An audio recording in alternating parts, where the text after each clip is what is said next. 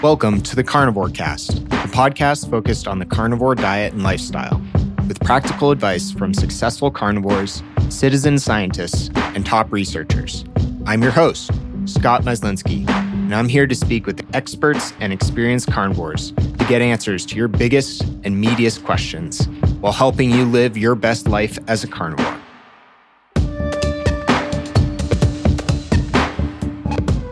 This episode is brought to you by Element Electrolytes.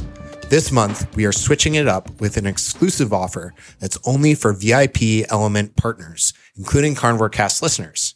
You can now receive a free sample pack along with any regular purchase when you use my custom link at drinklmnt.com/carnivorecast. I'll provide it in the show notes as well. The Element sample pack includes one packet of every flavor. This is the perfect offer for anyone who's interested in trying all the flavors or who wants to introduce a friend to Element. Go to drinklmnt.com/carnivorecast to get this special offer and claim the deal. Element electrolytes are convenient, evidence-based, and delicious. They're used by Navy SEAL teams, Olympic weightlifters, jiu-jitsu athletes, and everyday people who want to make themselves better like you and me. Dr. Sarah Zaldivar at dr.sarah.zaldivar on Instagram is a nutrition professor at Miami-Dade College, holds a PhD in exercise physiology and nutrition, and has an incredible YouTube channel, search her name, with amazing interviews with carnivores and more. Welcome to the show, Dr. Sarah. Hi, Scott. Thank you for having me. Yeah, very excited to speak with you, and would love to just start with learning a little bit more about you and your story. You know, how did you get to where you are, and more of your personal health journey. Sure. So I really started veering off the mainstream at a very young age. When I was 18, I was struggling with adult acne that wouldn't go away, and I would see every single dermatologist on the planet. And nobody had a clue. I mean, the only thing that they would do is just literally just prescribe you drug after drug, and every single one would fail. And then they would I've done spironolactone, birth control pills, antibiotics for 3 months. I don't know what happened to my gut from that. Accutane twice made my acne worse. I actually started having cystic acne for the first time. And I sometimes wonder if my depression also was triggered from that, because one of the main risk factors or one of the main warnings is that it increases the risk of getting depression and suicidal ideation and stuff. So very serious stuff. So did all that, didn't work. And that was around the time that the internet was starting to have more information. That was around, I would say, 2005, between 2005 and 2007 is when I really was going through the ringer with my skin. And in those years too, I had just started my bachelor's in nutrition and dietetics, and I was being taught to eat more carbs and less fat. And I was trying to do that, and it just made everything worse. Oh, no. So yeah. And it was I grew up in Lebanon, by the way. So I've moved and became an American in 2012. And then, I met my husband and all that stuff. But basically I lived all my life in Lebanon, right? And I did my bachelor's and my master's in nutrition and dietetics over there. And so nobody could figure it out. I would be very depressed. I wouldn't want to leave the house because of my skin. I wouldn't go on dates because of my skin. It was really horrible stuff. And then I would pick at it. I would make it worse. So eventually I would Google all kinds of stuff, and I spent a lot of time nerding out and reading blogs and stuff. So eventually I came across Dr. Lauren Cordain's book, The Acne Cure, or The Dietary Cure for Acne. They changed the title, I believe. But back then it was called The Acne Cure.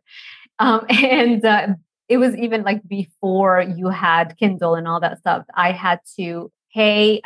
And in Lebanon, it's also harder. So I had to go to my bank and get a card, pay them the money that I wanted for them to put in that card so I could use it, so I can purchase something online. Wow. Yes. And then they sent me via email the whole PDF version of the book. Okay, so from that, I learned that diet is pretty much what is causing my acne. And he was talking about how hunter-gatherer societies had no acne, even their teenagers had no acne. And he was talking about how important it was to go back to eating a paleo diet and eliminate, the grains, the beans, legumes, and dairy.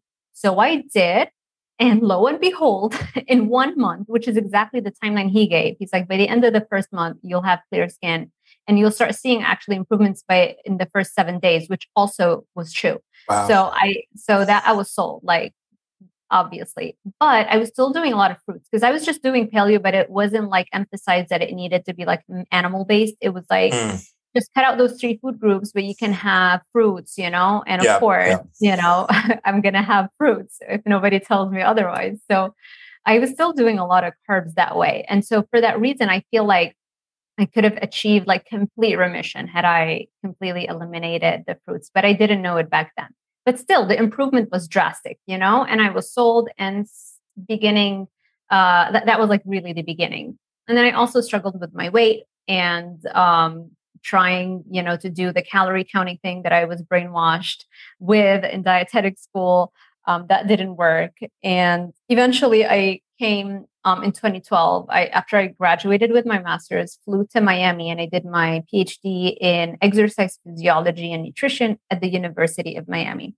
And that was around the time where I was still kind of like in survival mode because I didn't know anybody really in the States. I flew in on a one-way ticket. Wow. and I had only like $2,000. My mom was like, that's it. That's all I can give you. Like, you have to figure it out. It was like rent for the first, but I mean, you do get paid as a doctoral student. So, yeah, but still barely. Exactly. And when you don't have any support, it's very difficult, and then in the 3 months of the summer, I didn't have a job because they only paid you like for 9 months, which barely covered the bills. And then I had no idea what was going to happen after the first 9 months, but thankfully, I don't even know how, like, it worked out. So, it was a little bit of a survival mode then. And that was why I wasn't 100% paleo around that first year. And so my skin still went back and, I was struggling with it. Saw more dermatologists at the University of Miami. And everybody was like, I still remember this dermatologist in Miami. I think he was in South Miami. And I went to see him and I asked him at the end of the consultation, because he seemed like just like every other dermatologist I've seen, just wanted to give me drugs. And so I asked him, do you know what a paleo diet is? No. I asked him, what do you think about the paleo diet? And his answer was, what is that? There you go. No idea. Yeah. So after that first year, I met my future husband. And so things got a little bit easier. And so, I could now, like, I moved in with him. And so I wasn't as stressed for cash. I wasn't in survival mode as much. And so that was when I really started to focus on more things like diet and weight loss and stuff like that, because I've always also struggled with being a little overweight. And so because of that, and being a nerd, I would watch all the, YouTube interviews and read all the books and the documentaries. And that's how I came across keto.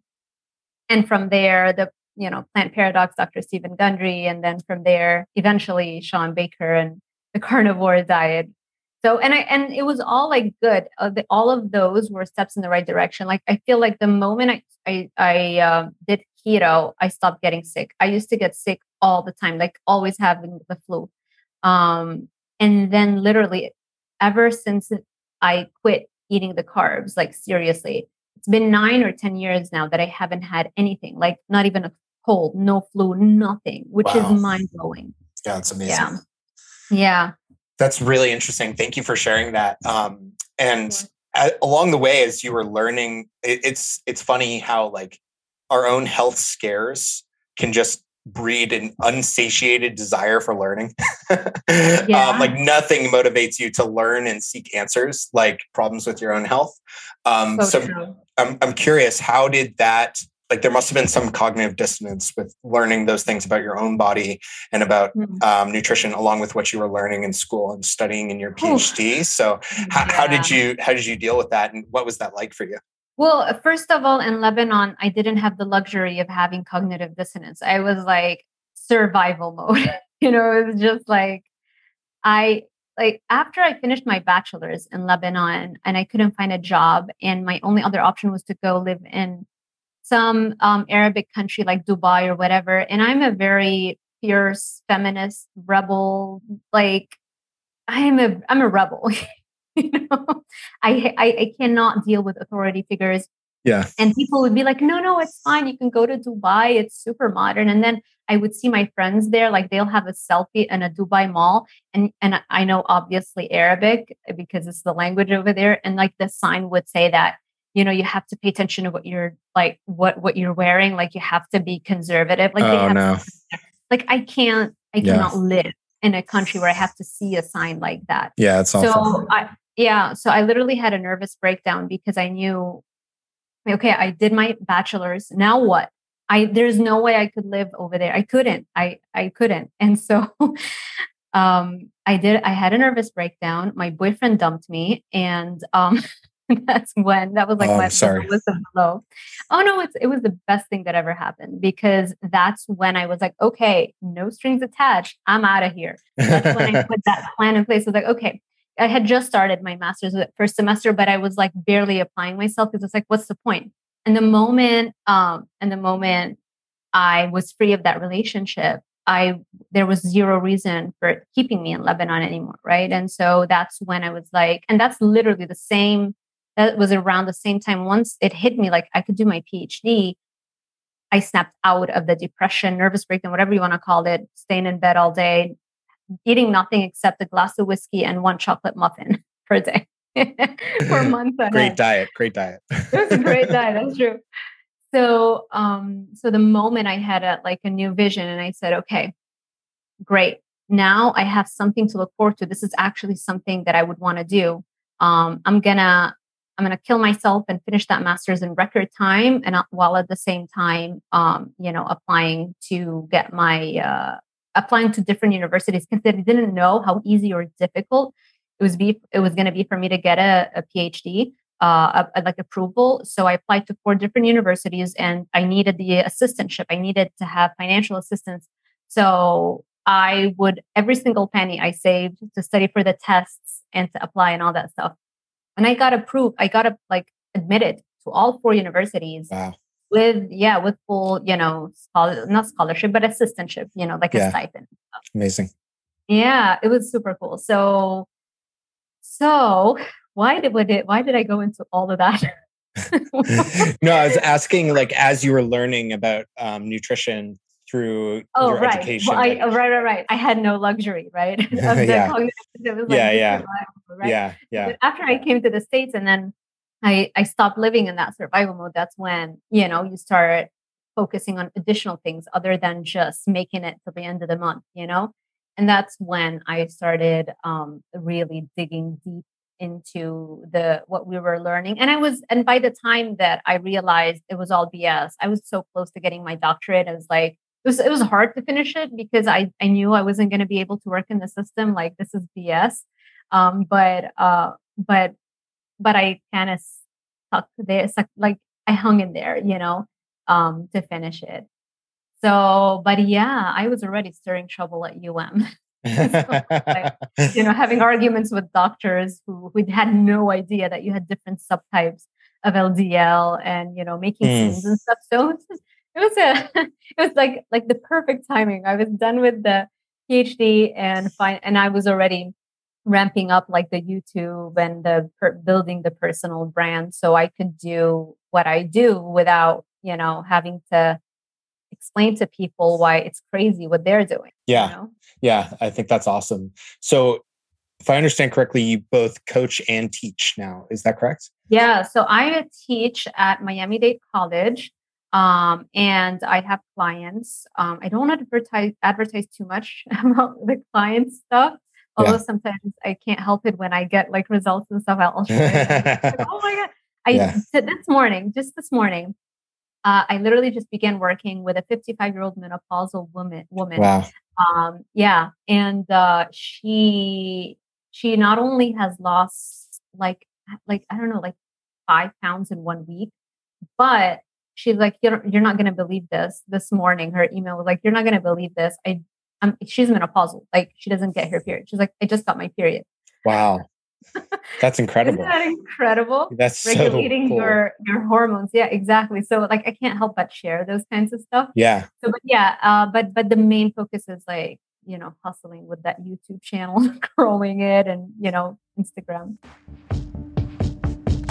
A lot of people ask me about how to make liver more tasteful and how to cook it or incorporate other organ meats on Carnivore.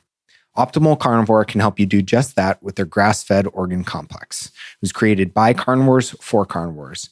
They start by sourcing 100% grass-fed organ meats from New Zealand, gently freeze-drying the organs and encapsulating them into convenient bovine gelatin capsules. Just 6 of these capsules a day is the same as eating an ounce of raw organ meat. I personally take these every single day, as does my wife. Even though we both eat liver and other organ meats, our ancestors would have eaten the whole animal, and this unique blend has 9 different organs, including beef liver, brain, thymus, kidney, spleen, etc. And I think it's great to get a daily dose of these organs when you can. So it covers all your bases, whether you're at home or traveling. What's also cool is they plant a tree for every product sold, which helps the environment. So visit www.optimalcarnivore.com/carnivorecast and use the code carnivore10 to receive 10% off your purchase. Thanks, and back to the show. What are some of the things you like to focus on with your content and your coaching as well? So it's not like I have a strategy. My main goal is to grow the YouTube channel by obviously talking about things that I'm passionate about, but it's not like I want to be known as the carnivore doctor and I will only talk about no. Sure. I cannot, I can't, I hate when people box you in. Yeah. And like for me, I love fashion. I love lifestyle issue stuff, dance. I have dance videos on my channel, but the bulk of the content, just because they get so many views and people and so many subscribers. And also because, I get excited when I learn something new. I want to share something new about that. Yeah. So I talk a lot mainly about the carnivore diet, but it started out as just, nutrition and fitness, all the stuff that I already am obsessed with, like fitness, diet, and anti-aging is huge. I also really focus on that. And that will always be a huge, I would say probably my biggest passion is anti-aging, because it's like, what's the point of anything if we're going to die? Well that's said. The biggest one. Exactly. So, yeah. That's really cool. And what types of people do you coach? What types of people do you like to work with? What kinds of things do you help people with? It seems like women gravitate most towards me. It's not like I prefer to, I work with everybody. It just seems that women are definitely the ones that make up the vast majority of my clientele. And mainly they want to lose weight. And they struggle because I talk a lot about my struggles with binge eating and emotional eating and sugar addiction, all those things I've struggled with. So they gravitate towards me when they're struggling with that as well. Yeah. Can you talk a little bit about some of those things? Like what has it been like for you? Well, where should I start? I've struggled with sugar addiction all my life. I'm growing. Well, let's bring it back to when I was born. Okay. So when I was like 4 months old, my mom had to leave me with my grandma and aunt and like my maternal family side, because I was born in 1987, like around the end of the Lebanese civil wars. There was a 15-year civil war that wrecked the country. And from 1975 to 1990, I was born in 1987. Okay. So the war was still raging. And so because of that, for whatever reason, my mom couldn't take me back with her, because my dad's business at the time, he was working for his dad, because my grandpa was like a multimillionaire, like made all his money, I guess, from the oil. I don't know where, like, but in Kuwait, and that boom, when that Gulf was, yeah.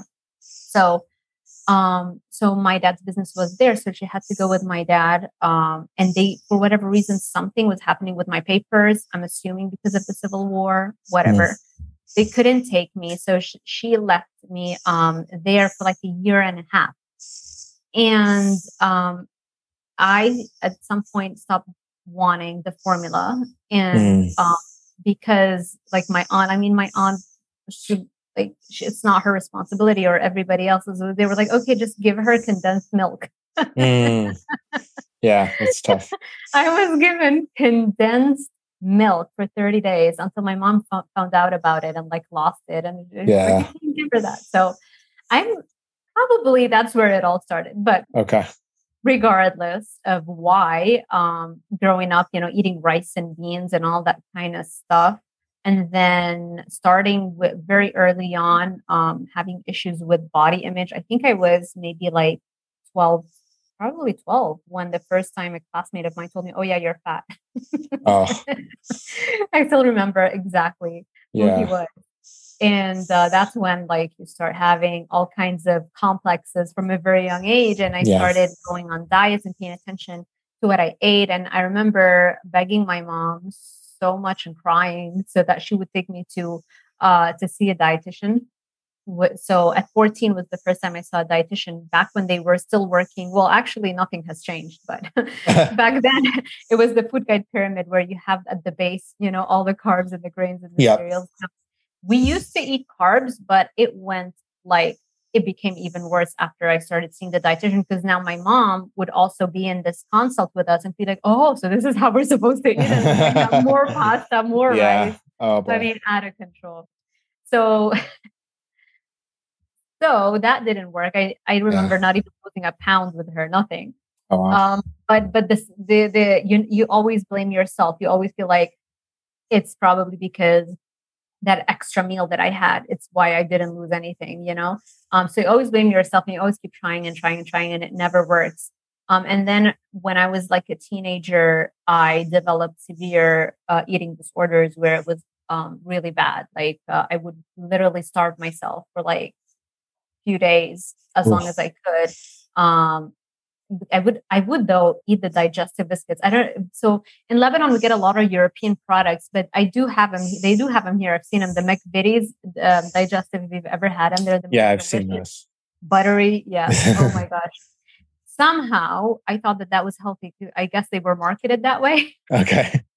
I would have like a few of those biscuits, but other than that, nothing. Yeah. And of course, I mean, you're not eating protein. You're not eating real food. So eventually I would just collapse and eat everything. And I would do it because it was so much. So it wasn't like socially acceptable. Like I would wait and I would do it in hiding. Like a whole jar of Nutella, I could eat that in one sitting. Wow. To the point where my brother bought like a locker and would hide the Nutella. And then I cracked it and I was able to open it and close it back again. Wow. So yeah, like that's real sugar addiction. Yeah. So I would do that. And I got to a very, very heavy weight. I was 60 kilos when I was 18. That last year of high school was at my lowest point and my heaviest weight. I don't know what is 60 kilos. That's like 135, I want to say. Ooh, 132. Pretty good math, though. Okay. That's just a guess. Not bad at all. Yeah. So that's huge. I'm 5 feet tall. So, for my frame, that's a lot of extra excess body fat. I probably even more than 60, because I don't think at that point, I just couldn't face the scale. I probably even hit a heavier number. So from there is like my all of my battles really with weight and eating disorders and binge eating. But then, a lot of it also had to do with like it's a cycle. Like I would restrict binge, and over time that drove my weight up, and that made me very depressed, almost suicidal, with multiple like very serious suicide attempts. Thankfully nothing happened. I'm still here, but yeah, it was like a cycle of, not eating, not knowing what to eat and having those eating disorders, having depression at the same time. And then when you're like that, you're much more likely to be addicted to food when you're in that mental state. The main thing that got me out of it is when I graduated high school, even though I didn't even go, like a lot of the ceremonies that they would do, I didn't even go to that because it's like nothing fit. And I was depressed and I didn't want to leave the house, The moment though that school ended and it was like going to college, my mood got better. I got a job. I was waiting tables, which was so much fun. I was at least making money and I could afford to buy myself clothes and stuff.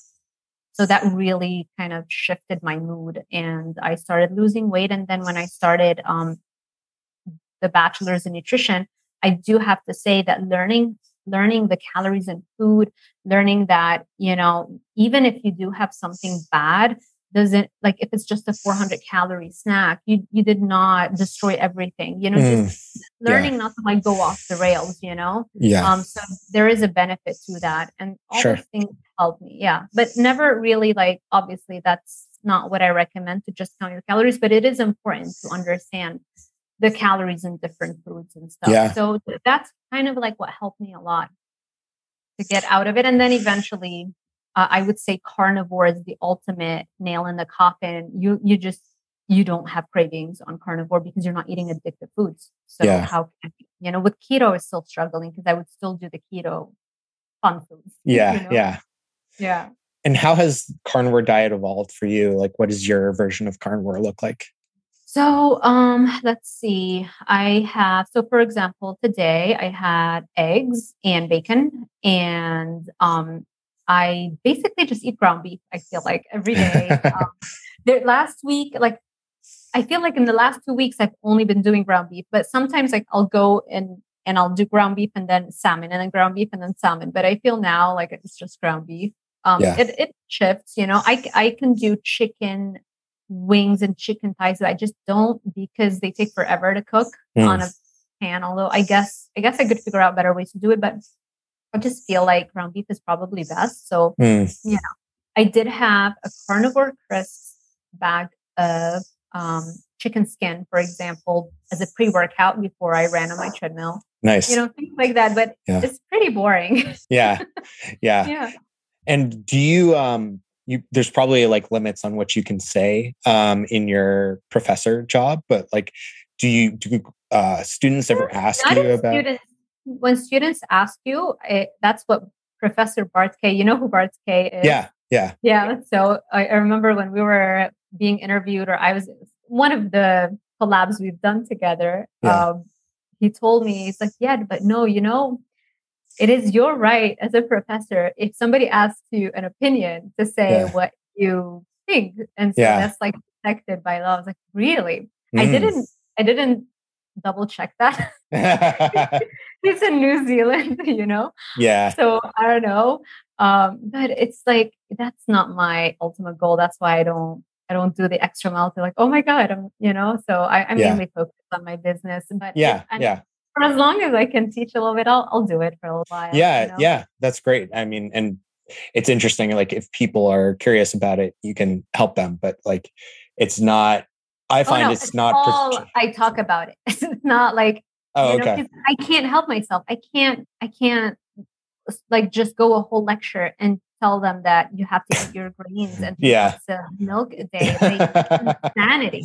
I tell them, this is what the Academy of Nutrition and Dietetics, who by the way is in bed with the food companies, this is what they put out, but here's why they're wrong. And then, oh my gosh. Yeah. I would love to sit through some of your lectures.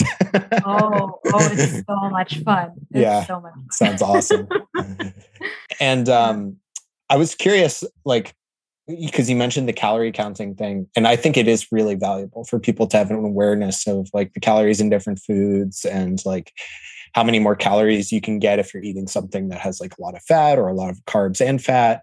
Do you think like for children, where do you think we should even start with like nutrition education?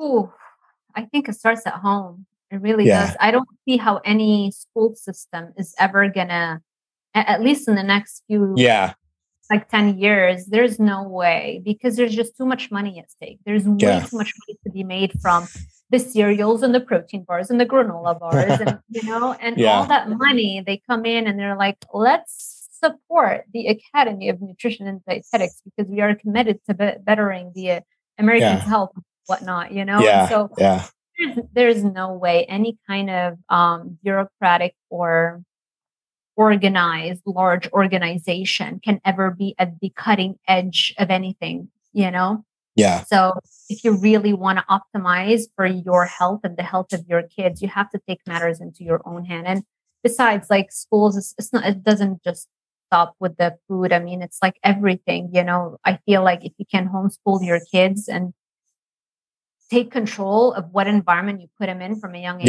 you set them up for success at a very young age. Yeah, absolutely. And do you think it's what do you think the message should be? Like, I'll just make this easy. Like if you were teaching your kids about nutrition for the first time, would you be like, hey, would you just like focus on like animal protein and say like, this is good, try to have as much of this as possible? Or would you also try to like slowly educate them on like what calories are, what different macronutrients are? And I guess what would be your approach? So I would certainly not give them condensed milk to start their life. Win. That's number one. Number two, I would do what Kelly Hogan, I'm sure you know who Kelly Hogan is, right? Of course, yeah. So I love that she hasn't introduced sugar to her kids and they don't care about it. It's a drug. Sugar is a drug that is 6 to 8 times more addictive than cocaine. It is criminal to introduce it to a child. Just like it is criminal to give them alcohol or tobacco. People all over the world are insufficiently aware to the level or the degree of addictiveness of sugar, not to mention processed food that has sugar and other crap in it, right? And because of this insufficient awareness, we take it casually. We're like, oh, you're being extreme. Come on now. Really? This is just like what a study done in rats. Well, if it's done in rats, how come overweight and obese people, when you put them through a brain scan, you see the same level, albeit slightly less, destruction of D2 receptors in their brain as people who are addicted to heroin and cocaine. It's crazy. Right? And the more body fat on their frame, there's like a graph that I have in the slides for my students. You can see the graph, it lines up perfectly. The more body fat you have, the less dopamine receptors you have in your brain. You literally are frying your brain. Wow. It's a real addiction. That's crazy. So I'm not playing with that. If I have children, or what I would recommend for people who have children, we're not playing. We cannot take this casually because you don't know. And I'm not saying that all children are going to have the same level of struggle with sugar like I have, because they might struggle more with tobacco or alcohol, depending on their specific genetic vulnerabilities and what brain chemical they might be lacking most of. Yeah. But why take that chance? There is nothing good that's going to come from sugar. There's no nutrient that we need. There's carbohydrate is non-essential, So I wouldn't play around with that. I wouldn't introduce it at all, so that they don't have to have that as a struggle. Let them have other. It's not like I don't want my children to struggle, because I think struggle is what really gives us fulfillment when we know how to overcome it. I would certainly not want to raise trophy babies, but but let's not do it with sugar. We already know this one. Let's do something else. Yeah, that's really interesting. I mean, clearly struggle has helped you in a lot of ways, and you've also been incredibly resilient through a lot of it. I would definitely not be in this position if I had not gone through everything. If I were a lot of my friends at school who were given, Jeeps and beautiful cars and the latest phones and an allowance, they're still stuck in Lebanon with, children. They don't even go to work. And, not like there's anything wrong with being at home with children, but, Lebanon is not in a good position right now, and they don't have, they don't have opportunities to leave or anything. They're just, going through life like in an uninspiring way. Passively. Yeah. So for me, I feel like my drive and my ambition to constantly like be pushing and doing everything and, always having big goals, like that all comes from a hunger that comes from struggling. Yeah. That's awesome. And it sounds like sugar addiction is one, but are there other nutrition topics or messages you're particularly passionate about that you're focusing a lot on? Anti-aging is a big one, as I mentioned. So I've done some interviews mainly with the CEO of BioViva company, Liz Parrish, who is one of several biotech companies whose main goal is to cure aging and reframe the aging process as a chronic disease that we can reverse and eventually cure. And one of my main missions is to drive awareness around this issue, because the reason why the FDA and the NIH and our government they don't fund anti-aging research is because they don't classify it as a disease. When the truth is that it is the root cause of all other chronic diseases. Why is it that you don't get heart disease in your 20s? Why is it that you don't get Alzheimer's in your 20s? It is the result of the aging process. And from the small amounts of funding that billionaires and people who are aware enough to realize that we can have control over this, the small funding that they're putting into private companies to research the aging process, we're seeing mind-blowing results. I mean, just fantastic things. I mean, they were able, Dr. David Sinclair at Harvard was able to reverse blindness in rodents just because of reversing their aging. Because when you reverse aging, stem cells can regenerate destroyed, like damaged nerve endings. Cool. Yeah. Being an optimal range of vitamin D adds 5 years to your life. There is a test you can do. You can check telomere length to check your biological aging, right? Fish oil or not fish oil, having optimal omega-3 status also adds or lengthens your telomeres. I would urge everybody to check like why telomere length is an important marker. It's very easy to understand. Yeah. There's so much NAD plus infusions. I mean, I'm just so excited about this stuff. And this is just us scratching the surface, So if we really take this stuff seriously, it is literally a matter of life and death. Yeah. If we don't take it seriously, we are all going to die. It's as simple as that. Yeah. Yeah. So I'm super passionate about this. Yeah, it's really cool. It'll be very interesting to see what some of the developments are in anti-aging over the next few decades, and hopefully with more attention and more funding, to your point. Yeah. Yeah. Well, thank you very much, Dr. Sarah. This has been awesome. I'm definitely going to have to check out more of your interviews on YouTube. And tell people where they can find you and follow you, and I'll have links in the show notes as well. Awesome. So you can find me everywhere. Although I have neglected also everywhere except for YouTube and Instagram is where I'm really hustling right now. So my YouTube channel is Dr. Sarah with an H, Zaldivar. And my Instagram is at dr.sarah with an H. Zaldivar. I'll send you all the links if you can post them in the description box. That way it's easier for people to find me. Also my website, drsarahzaldivar.com. I do have a Pinterest, a Twitter, a LinkedIn, and a Facebook, which I don't actively like. Maybe the Facebook because everything I post on my Instagram gets posted on Facebook automatically. Same. Yeah. So, but everything else I haven't been like, posting regularly everywhere else, but I'm keeping them because eventually I will. But for now, it's really YouTube and Instagram. Cool. Awesome. I'll have links to all that. And thanks so much for your time. Thank you so much, Scott. It's been a pleasure. Yeah, likewise. If you enjoy the show, please consider supporting the Carnivore Cast on Patreon. By becoming a patron, you'll help us reach more people and continue to create content on Carnivore. There are also exclusive perks available, such as private Q&As, consultations with me, and more. Become a supporter at patreon.com/carnivorecast. Check the episode description for the link. Thank you, and I'll see you there. Thank you for listening to this episode of the Carnivore Cast. If you enjoyed this episode, please review on iTunes. It really helps us out, and share it with a friend.